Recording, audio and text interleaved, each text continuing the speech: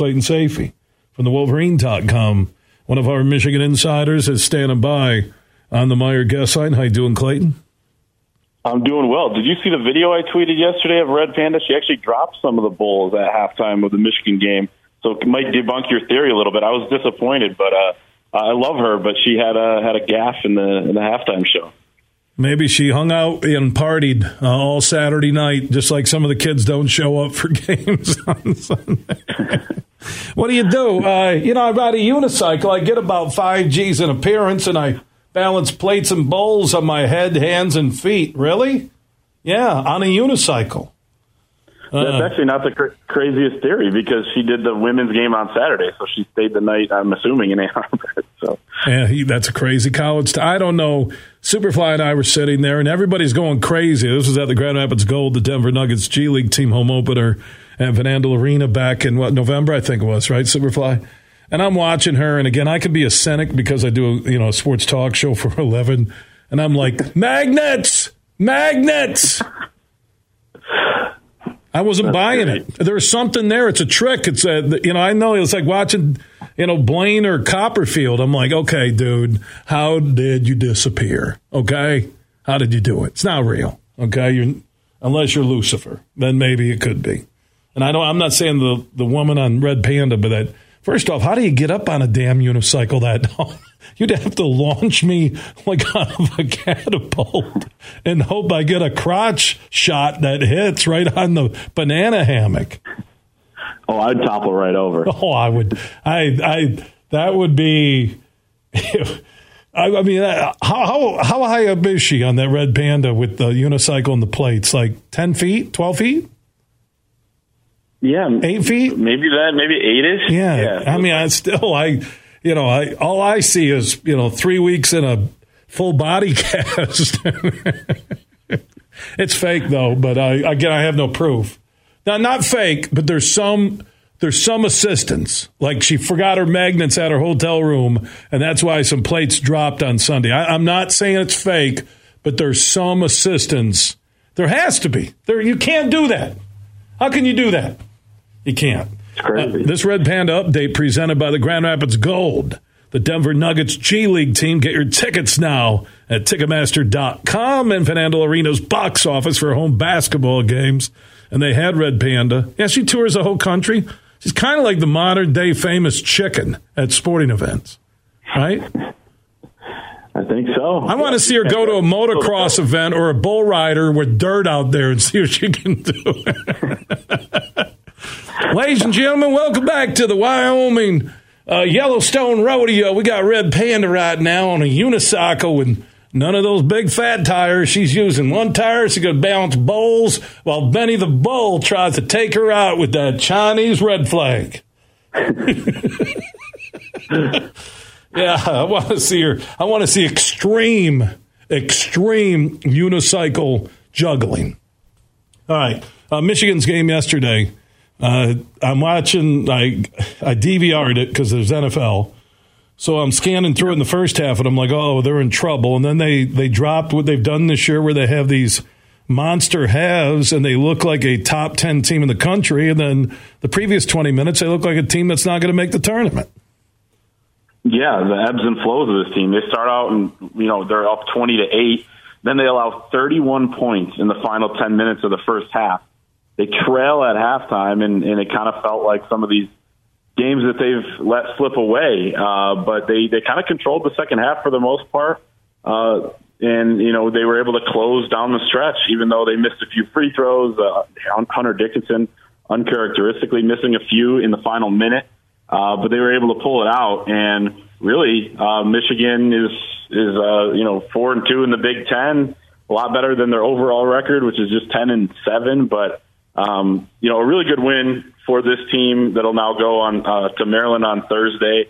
But Michigan's still kind of figuring itself out in terms of rotations. But luckily, they've been able to hold serve at home in the Big Ten portion of the schedule. I really like some of the big lineups they're rolling out lately, Bill, with Terrace Reed, the freshman at 6'10", playing with Hunter Dickinson. It hasn't been as clunky as you may think at times, and that was their best lineup, I thought, on Sunday. So they're trying some different things out because Terrence Williams at the 4 spot is struggling a little bit. No, not a little bit. He's always been a role player, and his strength has been when he's hitting his 3.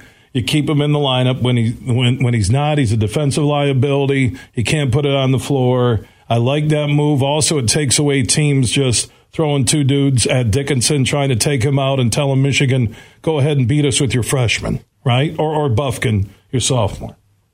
Yeah, and I'll say that, too. I mean, a lot of teams are doubling Hunter Dickinson on the catch right now. We saw Michigan State have some success with it because Michigan couldn't hit any outside shots in that game. 2 for 16 on catch-and-shoot jump shots in that one. But look at the other games. That was actually an outlier performance. Hunter Dickinson not getting as many field goal attempts lately as you would expect from him, but they're shooting better from 3. In conference play, they're over 39%. That's really good, one of the top in the conference. So if they can continue to do that with guys like Jet Howard, Kobe Buffkin shooting it better, Doug McDaniel, who's not much of a shooter from the point guard spot, looks more confident.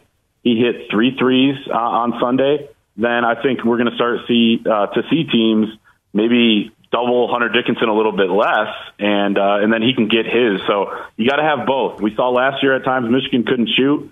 Teams would frustrate Hunter Dickinson, and the offense would kind of go cold. Right now they got both going a little bit, and maybe actually want to get Hunter Dickinson going a little bit more.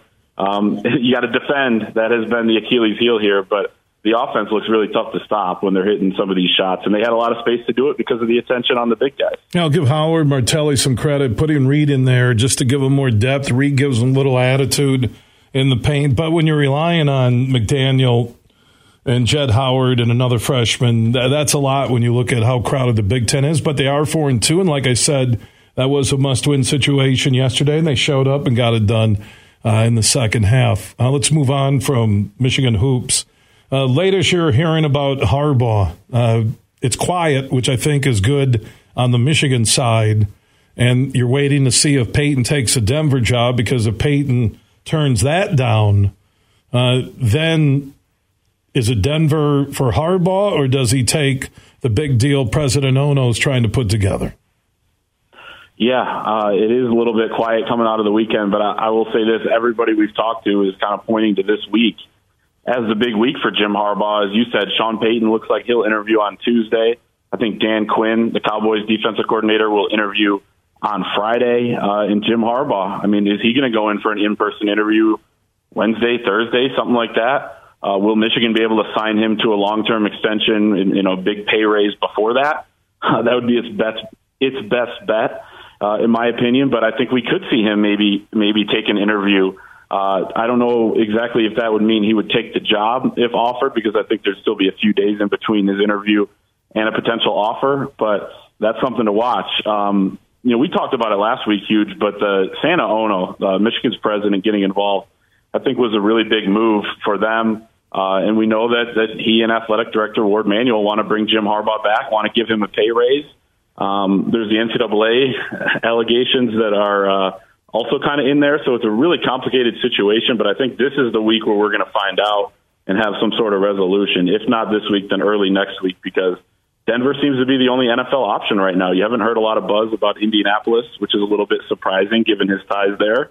I will say this. Over the weekend, you get a Chargers loss. What are they going to do with Brandon Staley there? Will we see him get let go after 2 seasons? Would Sean Payton, who's living right now in the Los Angeles area, want to take that job with Justin Herbert? And then could that make Jim Harbaugh Denver's next option? So there are some dominoes that could fall there. But I guess we'll have to wait and see. I think the Chargers one is definitely one to watch. Yeah, Chargers, and you don't know who else doesn't do well. What about the Cowboys? If they get beat by Brady and the Bucks tonight, I think McCarthy's out. And even if they, and he's, Barry Switzer won a Super Bowl and he made changes. I mean, a year later, right? Jerry Jones, if he wants something, he's going to go get it. And if he thinks Sean Payton improves his franchise, he's going to go after Payton. I agree. And that was kind of the buzz. Remember when Sean Payton stepped down last year? That was everyone's, buzz, as they were saying that, he's going to go coach the Dallas Cowboys after this season. So that could happen as well. Would he want to go there? It's a pretty loaded roster too. The Chargers and Cowboys would be the two most appealing, which isn't necessarily surprising because they'd be the two openings with playoff teams involved. But I agree with you. I think those are two to watch. And then does that leave Denver with either Dan Quinn or Jim Harbaugh, and they make the call there? Again, if offered, I don't know 100% that Jim Harbaugh would take it, but I think he'd strongly consider it. His actions, have shown that he's interested in the NFL for a second straight year, taking that virtual interview with the Broncos the other day and then potentially setting up an in-person interview this week. So I think it'd be a strong consideration. We were talking to some players earlier in the day at a camp that they're running, and a lot of them are saying he's going to stay, but some are saying that, I would expect him to assess his options like any of us would if we had a chance to move to the NFL. So it's definitely interesting. I think there are a lot of people inside and outside the building that are wondering what his next move is going to be. Clayton Sayfie from the Wolverine.com talking Harbaugh, Michigan hoops, and more. Joining us on the Meyer Guest Line here on the Huge Show across Michigan. The players coming back. On the plus side, that list and guys they lost that hurt them on the field this fall. And coupled with their own transfer portal guys, how would you balance all of this?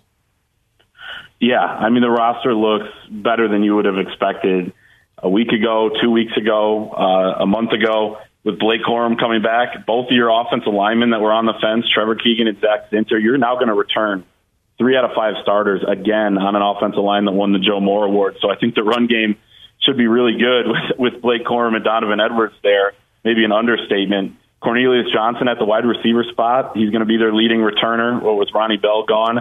But that's a big, that's a really big, not pickup, but it feels like you're getting recruits almost at times with some of these guys announcing to come back. And he obviously played a huge role with 2 touchdowns against Ohio State this year. So that's big. On the defensive side, you get Mike Barrett at the linebacker spot, their second leading tackler. He's going to come back for his 6th season. Mike Sainristil at the nickel spot. I mean, there is, I think that's 15 of 22 starters now on offense and defense.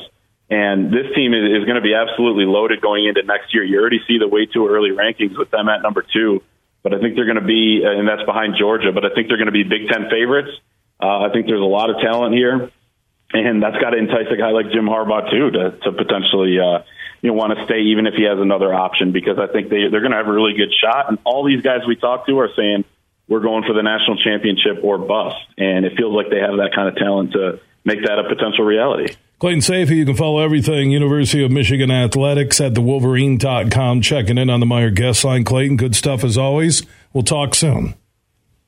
Thanks for having me. All right, Clayton Sayfie.